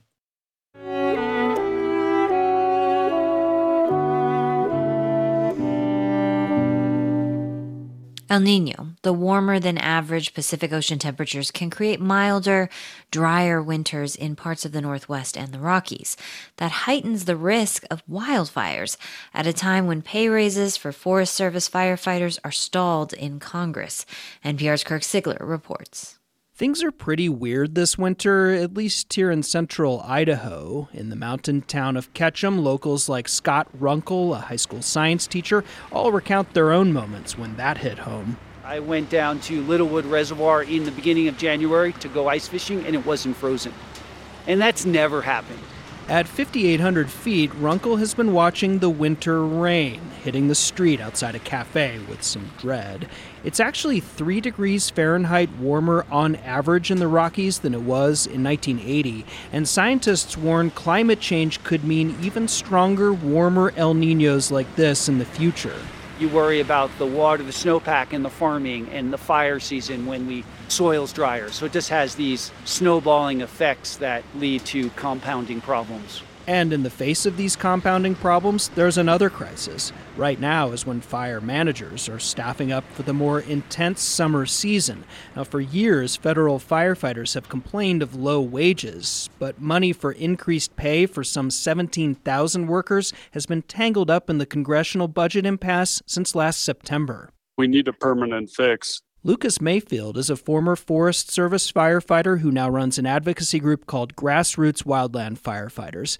In 2021, President Biden gave federal wildland firefighters about a $20,000 pay bump. That ran out last fall, and for now, federal agencies are maintaining the pay raises by dipping into their wildfire preparedness and suppression budgets. Mayfield says that uncertainty makes it hard to hire and keep people. The workforce can't wait any longer. They're leaving. The jobs aren't being filled. Before that 2021 pay bump, rookie firefighters on the front lines of this country's wildfire crisis were making about $13 an hour. Federal firefighters say morale is at an all-time low and there's mass quitting going on. Abel Martinez sees this firsthand on the Angeles National Forest in Southern California, where he's an engine captain.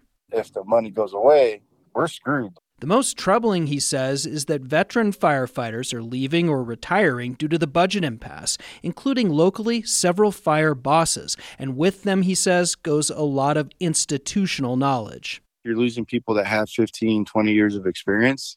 Those are the people that usually make the critical decisions on these large fires. And Martinez worries that could lead to more accidents and wildfires getting even more out of control. A bill that would make the pay increases permanent did pass out of a Senate committee, which gives Lucas Mayfield of the Grassroots Group some hope. He's been looking out his window with alarm at brown, dry hills in Bozeman, Montana, where the snowpack is at a record low. My opinion or my soapbox is that as a country, we need to recognize and fund the efforts to address the wildland fire crisis and pay and appropriate the funds needed to get the work done. The latest fiscal cliff deadline in Congress comes in early March. Kirk Ziegler, NPR News, Boise.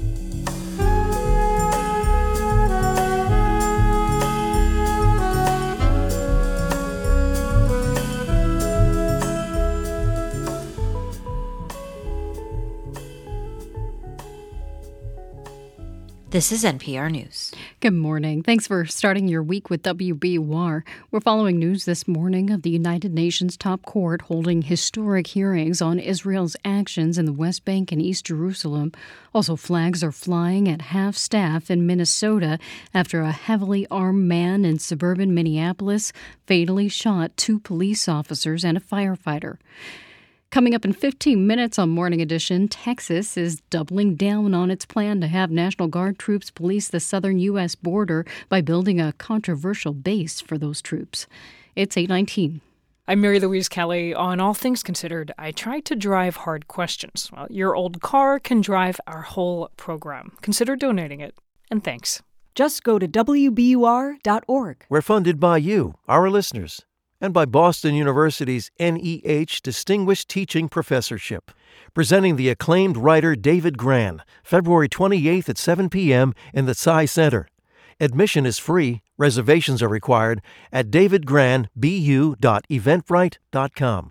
The death of Alexei Navalny has shaken the families of other political prisoners in Russia. Every single family of political prisoners in Russia can now feel the pain and the misery and the fright. I'm Mary Louise Kelly. My conversation with the wife of jailed opposition figure Vladimir Kara-Murza on All Things Considered from NPR News. Listen again after 4 today on 90.9 WBUR. Clear skies today. Highs will be in the upper 30s. Temperatures fall into the upper teens tonight. Skies stay clear tomorrow. Highs will be in the mid-30s. It's 32 degrees in Boston.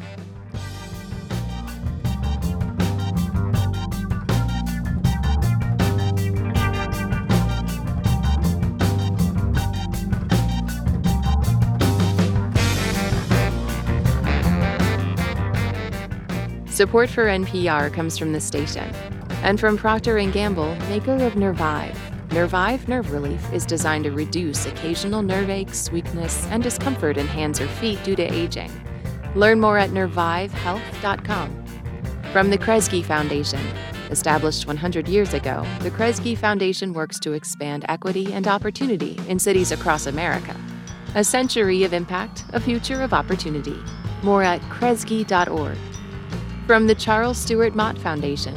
For nearly a century, supporting efforts to promote a just, equitable, and sustainable society. More at mott.org. And from the Public Welfare Foundation, committed to advancing transformative youth and criminal justice reforms. It's Morning Edition from NPR News. I'm Leila Fadel. And I'm A. Martinez. In Poland, they call it the Iron Broom. It describes the speed and aggressiveness the new government is employing to restore democratic institutions. This comes after 8 years of one-party rule that threatened one of Europe's biggest democracies. A historic election in October changed all that. Part of the new government's effort to rebuild the country's democracy involves returning a popular national TV broadcaster from a right-wing propaganda tool back to a bona fide news organization. Here's NPR's Rob Schmitz. It's 7:30 in the evening in Warsaw, and national news program TVP Info is going live to millions across the country. Producers in a crowded control room scurry around and peer through a narrow window into a studio where the host reads from a teleprompter. Everyone here looks a little nervous. There are 2 reasons for this. 1, nearly all of them are new hires. And 2, this is a temporary studio while the police clear the station's headquarters of the last remnants of the old government. The former leadership are refusing to give up our headquarters, and up until recently were refusing to leave the building, so we're here in this old sports newsroom, says TVP Info Director Pavel Puska, who's been on the job for less than a month. We're lacking desks, computers, we're having problems sending and receiving transmissions, but we're figuring it out, he says with a shrug. To understand why the national broadcaster is in this predicament in the first place, we need to rewind the clock to 2015 when the right-wing Law and Justice Party took power. They were in a hurry to take over public media, and they used a legal gimmick to do it. Jacek Kucharczyk directs the Institute of Public Affairs in Warsaw. He says the Law and Justice Party ignored the fact that there was already an executive board in charge of the national broadcaster, and they created another one, changing public media into a broadcaster that served the party's political interests. They were transformed into propaganda outlet on the part of ruling party, whose main task was to attack and demonize the oppositional parties and politicians. The most notorious case of this came in 2019 when the mayor of the port city of Gdańsk, who, according to the city, was the subject of nearly 1,800 negative TVP stories about him in 1 year alone, was stabbed to death on stage at a charity concert. The murderer took the microphone and blamed the mayor and his civic coalition party for imprisoning him, a sign to many in the party that TVP's negative coverage about the mayor's liberal policies shared the blame for his murder. Protests erupted against TVP, but Kucharczyk says Law and Justice refused to change the tone of its content because it was crucial to keeping it in power. So they were, on one hand, an instrument of party propaganda, but they were, more importantly, an instrument of fueling polarization in Poland. The Organization for Security and Cooperation in Europe, which monitors elections, mentioned in all of its reports since Law and Justice took power in 2015 that Polish elections are not equal due to a lack of access to impartial media. The European Union cut off tens of billions in funding to Poland for the damage the previous government inflicted on both the judiciary and public media, funds that began to be reinstated once voters elected a new liberal government last October committed to doing away with Law and Justice's changes.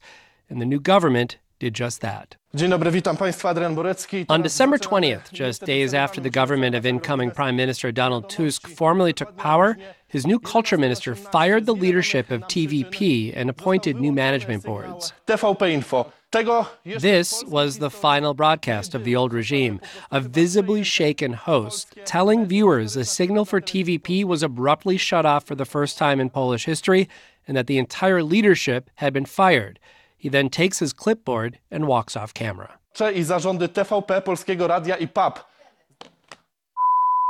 The broadcaster went off the air for 9 straight days as the old and new leadership of the country faced off and as Law and Justice Parliament members staged a sit-in at TVP Info's downtown headquarters. Never before any government took to turning off the TV signal without any legal grounds for it. Paweł Jablonski is a parliamentarian for the Law and Justice Party, and he's angry about how Donald Tusk's new government swiftly took over TVP. They actually had a problem with the fact that there was one strong media outlet, that was the public TV, that was critical of the political party.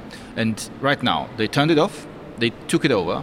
The showdown eventually led President Andrzej Duda, an ally of the Law and Justice Party, to veto the budget for the broadcaster, forcing the Tusk government to declare TVP bankrupt, starting a liquidation process. All the while, dozens of reporters at TVP were fired and replaced by an entirely new editorial staff before returning to the air with a revamped news program. This evening's program has an investigative story revealing that commentators used by TVP under the previous government were paid lucrative sums to parrot ruling party propaganda bullet points. TVP's Paweł Puska says the more he learns about how TVP was run under Law and Justice, the more he's disgusted. What they did was ethically and morally unheard of, he says. In my 30 years as a journalist, I've never seen anyone expect money in return for being a commentator or a guest on a show. TVP's new head of news, Gregor Sajor, says this is part of the reason it's important to make swift changes to how TVP operates and reports the news. My job is to bring back normalcy, because the last 8 years were simply not normal. We need to bring back a calm demeanor to the news and shed the sensationalism it's had while it was being used for propaganda. We want to present the news of the day as a photograph, not as a painting. Sajor says the new TVP is also broadcasting news unfavorable to Donald Tusk's new government. The day we spoke, the station blew out its schedule to broadcast a live vote of no confidence in the new culture minister for the changes that were made to TVP. The vote failed. Zresztą chciałem taki przykład podać. If this were back in the Law and Justice days, there's no way TVP would broadcast this type of vote on one of their ministers, Sayur says. A recent survey of voters in Poland shows the public seems to support the direction Donald Tusk is taking the country. 56% of voters expressed a positive opinion of how the Tusk government is making changes to Poland. Rob Schmitz, NPR News, Warsaw. This is NPR News. Today's top stories are next. Then coming up at 8:45 on Morning Edition, we'll recap last night's NBA All-Star Game and look at whether a return to its classic format paid off after last year's All-Star Game hit a ratings low. It's 8:29. We're funded by you, our listeners, and by Stanhope Framers, Back Bay in Somerville, celebrating 51 years of museum-quality custom frames for individuals, artists, and businesses. StanhopeFramers.com. And Rhodes Scholar, creating educational travel adventures for adults around the world. Learn more at roadscholar.org/learning.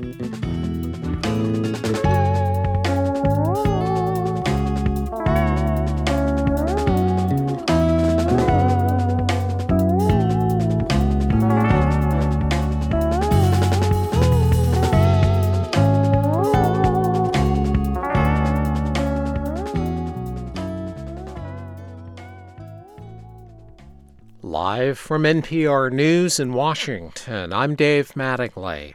Hearings are underway at the UN's top court on the legal consequences of Israel's 57-year occupation of Palestinian-claimed territories.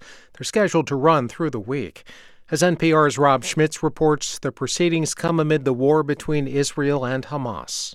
The International Court of Justice's opinion is not legally binding and was requested by the UN General Assembly 2 years ago. It is separate from a case filed by South Africa accusing Israel of violating the Genocide Convention.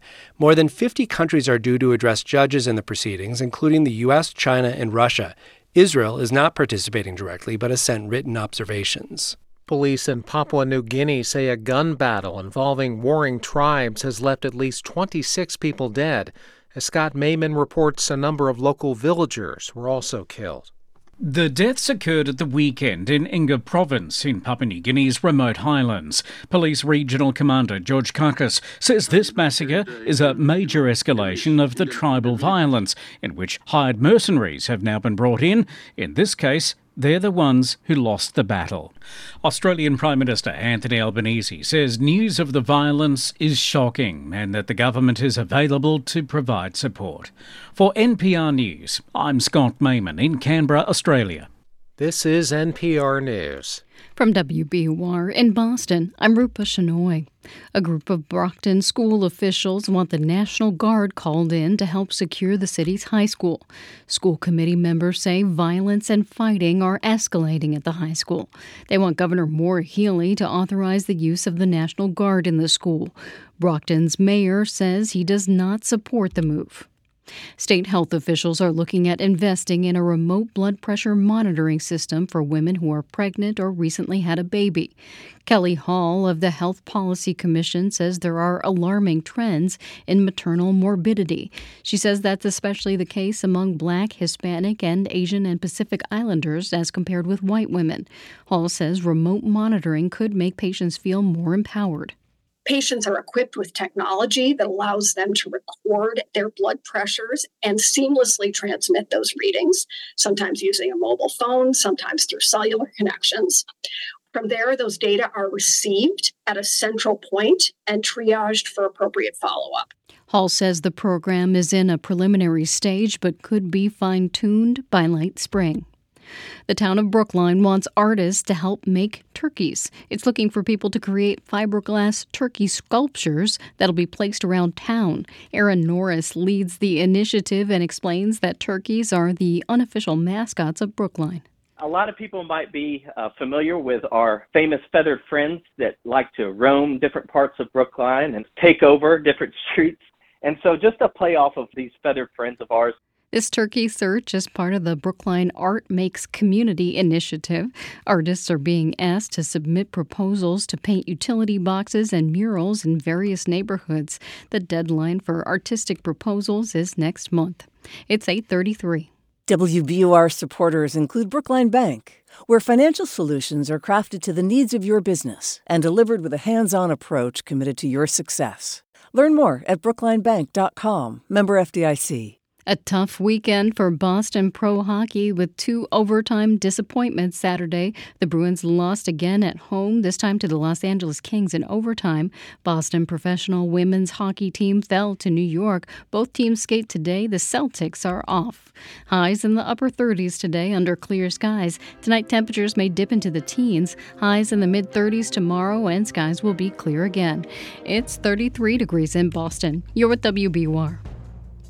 Support for NPR comes from this station and from BetterHelp, committed to supporting mental health through therapy. Clients are matched with one of 25,000 therapists and can communicate via video, chat, or phone at betterhelp.com/public. And from Ooma, a cloud-based phone service for any size business with an automated virtual receptionist, video meetings, and other features to connect to customers and coworkers anywhere. At ooma.com/NPR. It's Morning Edition from NPR News. I'm Leila Faldil in Washington, D.C. And I'm A. Martinez in Culver City, California. Construction is underway on a controversial state military base camp in Eagle Pass, Texas. The base that was authorized by Governor Greg Abbott will span 80 acres and house up to 2,300 National Guard soldiers. Their mission is to secure the Texas-Mexico border, and the project represents the latest escalation in a tug-of-war between the Biden administration and Texas over who controls immigration on the border. Texas Public Radio's Pablo De La Rosa is here with us to share more. Pablo, so why is the state building this base? So this is another step of many over the past 3 years of just continuous expansion on the governor's border security mission, Operation Lone Star, to deter migration on the border. But more than anything, it's a really big leap towards making that mission much more permanent. So it's a big move, but we've seen him challenge the federal government's exclusive purview on immigration enforcement from the very beginning of Operation Lone Star. You know, he's greatly expanded the militarization on the border, deploying barriers which some have called dangerous in the water, deploying heavily armed tactical Marine units on the water. So we first heard about this from Governor Abbott when he spoke about the new military base from the construction site on Friday. Our goal is to make sure that we expand the effectiveness of that razor wire to more areas along this border. Having the soldiers located right here, right by the river, it will amass a large army in a very strategic area. So you mentioned that it's in Eagle Pass. That's where the base is going to be built, pretty much the symbolic center of Greg Abbott's immigration fight. What's the community in Eagle Pass's reaction? This announcement really blindsided basically everybody. You know, nobody knew anything about this. I spoke to a few people throughout the weekend, even 2 state reps I talked to hadn't heard about this project. This town, Eagle Pass, has gone through so much over the past few weeks and months. Since Texas took over Shelby Park by the Rio Grande, kicking out the federal government. This is a public community space where, people celebrate birthdays. They've celebrated Easter. Now it's totally militarized. And I had a chance to speak with Jesse Fuentes, who's a longtime resident there. He owns a kayak business on the water where those buoys are that I just mentioned. He's a plaintiff in litigation with the state over those barriers, and I had a chance to speak with him. He's created his own immigration force, his own immigration courts. I mean, why are we allowing this to happen? Why are we allowing our governor to become a dictator and authoritarian as to how policy is supposed to be enforced when it comes to immigration? So, Pablo, what are the chances then for this becoming yet another legal showdown between Texas and the federal government? It's definitely a part of it. I mean, the governor has argued in a variety of ways that he believes the state has a right to secure the border. Of course, constitutionally, that has always fallen under the purview of the federal government, exclusive purview of the federal government. So we're actually waiting to hear how the U.S. Supreme Court will rule on some Department of Justice lawsuits against Texas over these barriers. That's Pablo De La Rosa of Texas Public Radio. Pablo, thanks. Thank you. 2 minors face charges in connection with the shooting last week that killed 1 person and injured 22 others, including children, at what was supposed to be a celebration, the Super Bowl victory rally for the Kansas City Chiefs. A court statement said they're being held in juvenile detention on gun-related and resisting arrest charges. The shooting yet again raises questions about how some of the youngest people in the U.S. are getting their hands on guns. To talk about this, we're joined by Jeffrey Butts. He's a researcher at John Jay College of Criminal Justice. Good morning, and thanks for being on the program. Hi, good morning. So how do people under 18 years old get their hands on guns? Well, it should be no mystery to any of us. There are guns all over America. I think you've probably heard there are more guns than people in the United States. Mm-hmm. About 40% of people report in surveys that they live in a home where people own guns. So why are we shocked that teenagers can get their hands on them? Yeah, I mean, this isn't the first time we've seen young people accused in high-profile shootings. We don't know the exact age of these shooters, but the most extreme example I can think of was from a little more than a year ago when a 6-year-old was accused of shooting his first-grade teacher. Is gun violence from minors a growing problem, or is this a problem that's been around? Well, it's a problem that's been around, and I think it's a mistake, actually. It's more horrifying when we hear about a young person using a gun. But they are just reflecting back to us American culture and American politics. I don't think we should be surprised. So in your view, what is the solution here? How do you prevent people, and young people in particular, from committing violence with guns? Well, all you have to do is visit some other countries or look them up and you find the solutions. We just live in a country where our political leaders refuse to do anything about this. I lay all these deaths at the feet of people in elected office who believe it's more important to satisfy the gun lobby and raise money off this issue than it is to save lives. What are some of the solutions? You can register handguns. You can make them technically impossible to fire unless you were the registered owner. That technology has been around for quite some time, and we refuse to do it. And I think at some point we need to embark on a system of I don't know how to say this, but basically we have to reduce the amount of guns in circulation. We cannot just wait for them to age out. So once they get so old and can't fire anymore, that cannot be the only way we reduce the population of guns currently in circulation. So in your view, it's not about the way you charge people after violence is committed, but about the access in the beginning.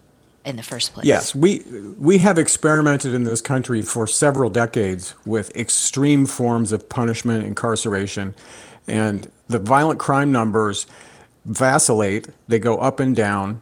When you look at it in terms of research and trying to establish the causal relationship between gun possession, punishment for guns, and violence, you don't find a really strong correlation. I think what we're looking at is the culture and politics of America. This is not a failure of the criminal justice system. If criminal justice solved all these problems, we would know it by now because we lead the world in incarcerating people. So it wouldn't be a deterrent to charge minors as an adult, for example? Sure, it's a deterrent, but the word deterrent means that it may have an effect on some people. That's not a solution to the problem. Again, we experimented with that as well. We started putting young people in the adult criminal justice system a lot during the 1980s and 90s. And the states that led the way on that did not see steeper increases in crime. We did not find a strong correlation between treating juveniles as adults and public safety.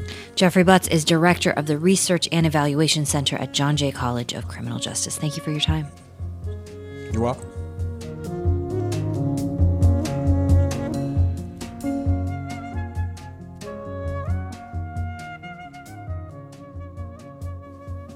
This is NPR News. Coming up in 10 minutes, the Marketplace Morning Report looks at the new trend of paying for things by scanning your hand. Amazon One has rolled out the tech at some Whole Foods locations, including some here in Massachusetts. They'll ask what happens with all that biometric data. Sunny in upper 30s today, clear skies in upper teens tonight, sunny in mid-30s tomorrow. It's 34 degrees in Boston. Funding for WBUR's Business Report comes from Feldman Geospatial, committed to helping Boston build right from the ground up since 1946. And working to build community with Jazz Night, presenting live music weekly at the Long Live Brewery and Tap Room in Boston. Learn more at longlivebeerworks.com/Boston.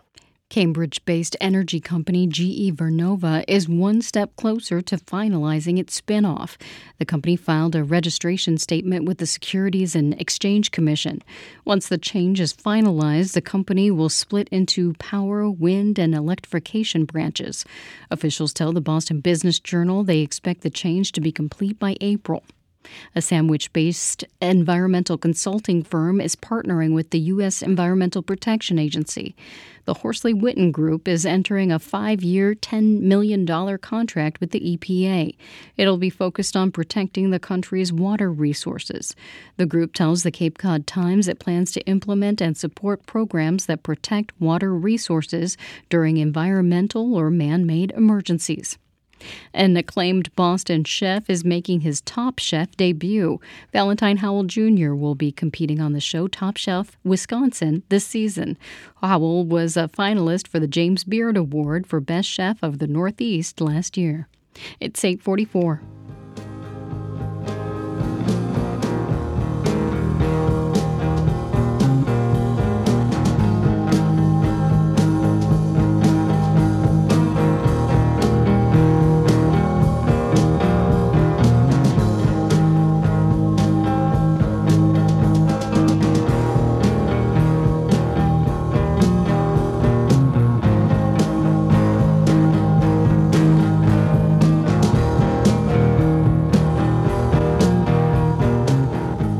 Support for NPR comes from this station and from the Kauffman Foundation, providing access to opportunities that help people achieve financial stability, upward mobility, and economic prosperity, regardless of race, gender, or geography. Kauffman.org. And from the Walton Family Foundation, working to create access to opportunity for people and communities by tackling tough social and environmental problems. More information is at waltonfamilyfoundation.org. This is NPR.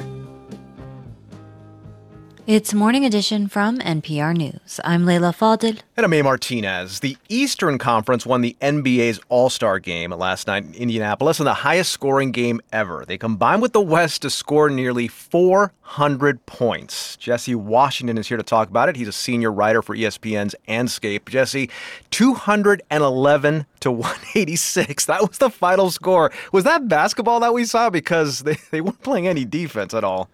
Man, I really don't think it was basketball. It was embarrassing, and it was just sort of disgusting to those of us who really care about competitiveness and the integrity of the game, that you try your best when you go out there.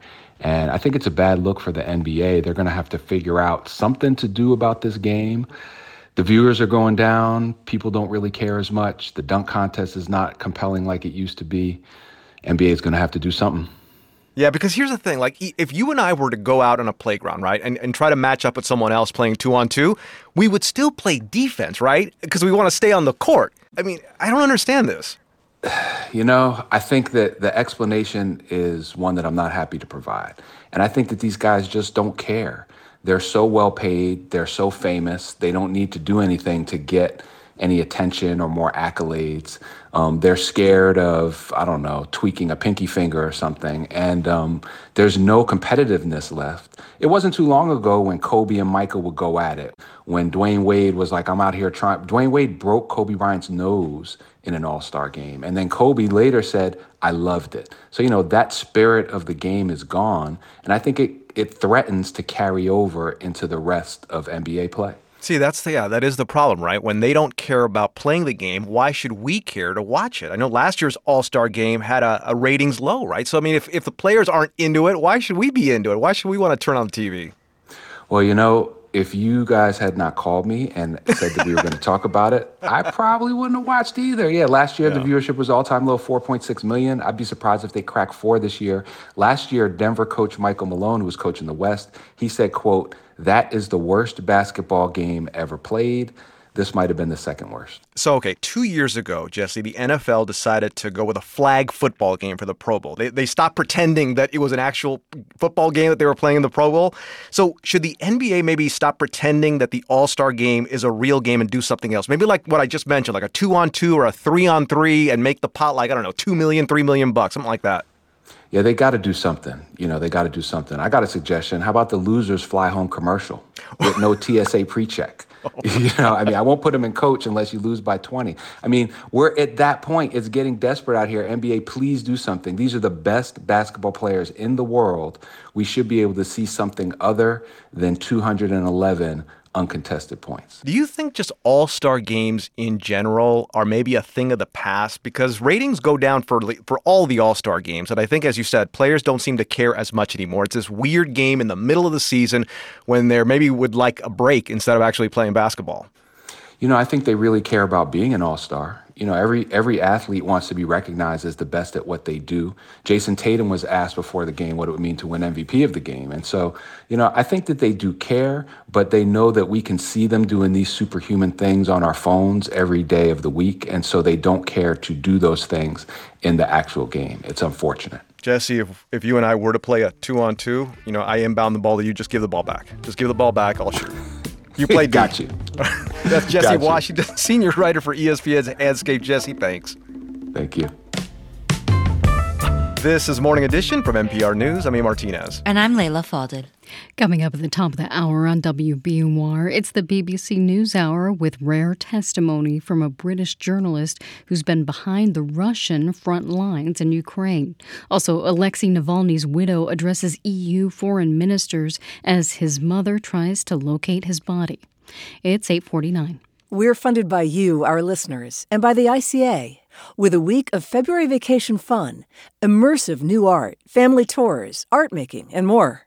ICABoston.org. The death of Alexei Navalny has shaken the families of other political prisoners in Russia. Every single family of political prisoners in Russia can now feel the pain and the misery and the fright. I'm Mary Louise Kelly. My conversation with the wife of jailed opposition figure Vladimir Kara-Murza on All Things Considered from NPR News.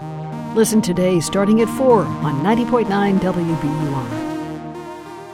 Here's a look at some of the stories we're following this Monday morning. The European Union launches a naval mission to protect cargo ships in the Red Sea from Houthi rebel attacks. Nearly all of California's population is under flood alerts as the state prepares for more rain. And dozens are dead after escalating violence between tribal groups in Papua New Guinea. Stay up to date on the news all day here on 90.9 WBUR and on the WBUR app. We're funded by you, our listeners, and by Uncommon Feasts, offering full-service culinary event catering for your distinctive social and corporate gatherings. Gather around, let's feast. We'll have clear skies and temperatures in the upper 30s today. It falls to the upper teens tonight, and skies stay clear. Sunny tomorrow in the mid-30s. It's 34 degrees in Boston.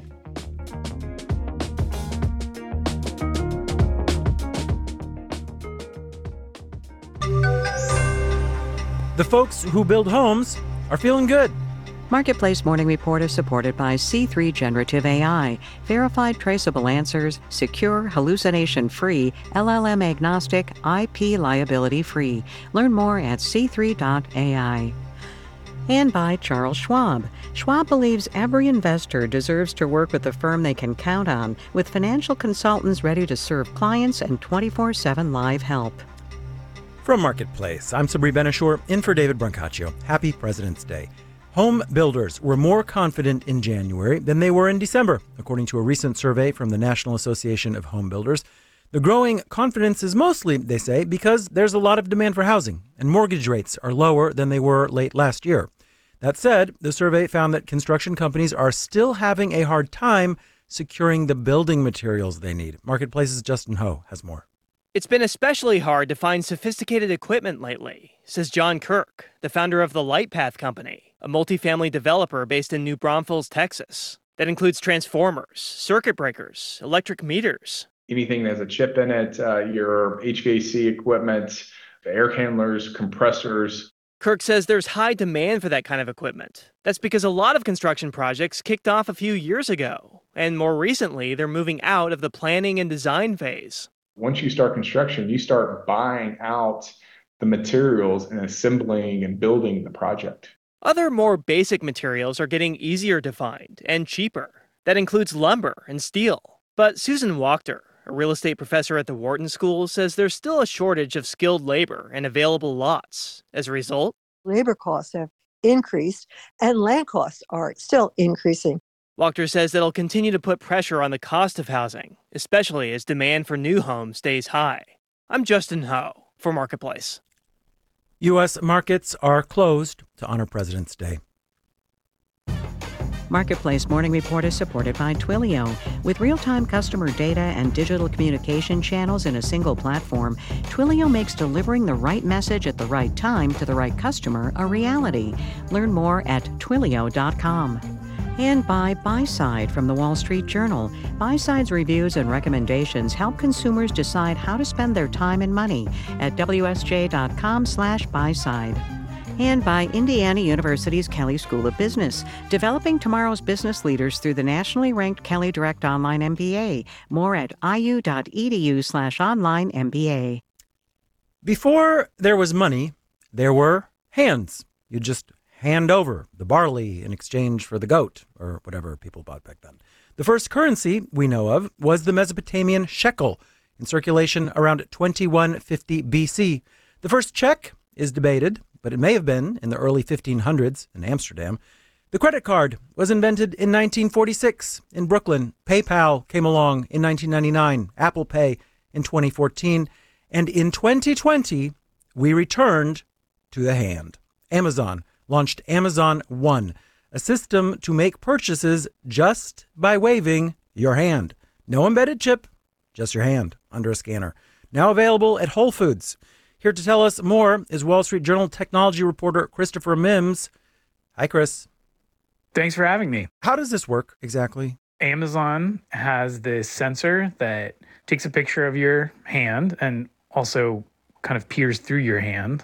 And it comes up with a unique biometric, which is just sort of digest of what your hand looks like. And then it links that to your identity and your credit cards.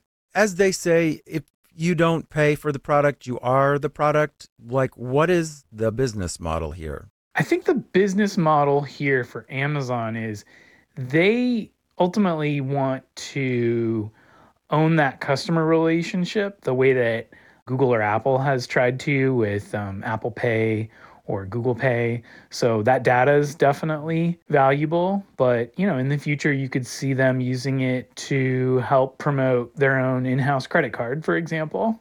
Because you'd also have to get the businesses to install a hand reader next to their credit card reader. Yes, and that is hard. I mean, we all remember how long it took for businesses to install payment terminals that accepted contactless payment. Even with the carrot of the contactless era during the pandemic, it took businesses a long time. So that's a bit of a reach for a lot of them.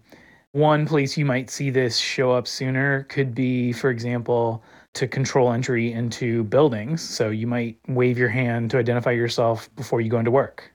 If Amazon has a scan of your hand, it has biometric data. How's that data stored? And how might it be used? And how might it be protected? Amazon insists that they're storing just this encrypted abstraction of your hand. Their sensor just looks at your hand, extracts the relevant features, and then just stores that as some gobbledygook that only Amazon can understand. So that's one of the ways that they claim that they're making this more secure. It's not like certain things we've heard about face recognition where they were really just based on these databases of recognizable faces that could be exploited in all kinds of ways. I mean, is Amazon alone in trying to do this? Or is there actually a ecosystem of startups trying to get into this world? There's a huge ecosystem of companies working on identifying us with parts of our bodies. So Apple's new Vision Pro headset identifies users with an iris scan. If you want to travel to Europe, there's a lot of places in the EU now where you've got to submit to some kind of biometric face scan. Then there are other folks trying to work on payments with hands. Companies like Fujitsu have been working on this for decades.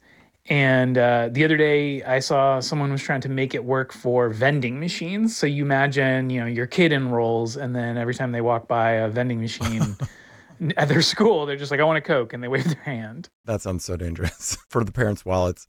Do you think this has a real chance of taking off? I think in the long run, it will take off because we will just become accustomed to the convenience of the world around us, just instantly identifying us as who we say we are, and not having to present, a driver's license when you want to buy like alcohol or tobacco, let's say, not having to pull out a swipe card when you want to get into a building at work, not having to even have your phone or your credit card with you when you want to make a quick purchase at a coffee shop.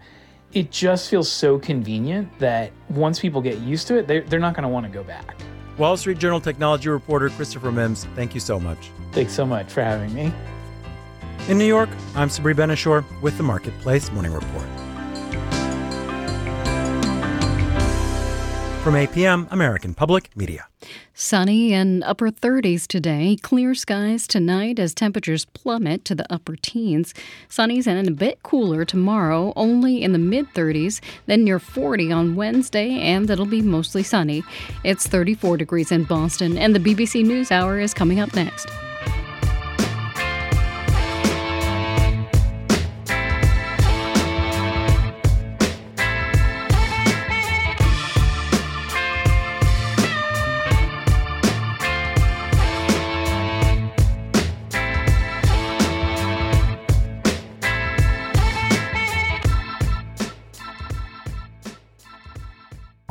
I'm executive producer of podcasts Ben Brock Johnson, and this is 90.9 WBUR FM Boston, 92.7 WBUA Tisbury, and 89.1 WBUH Brewster.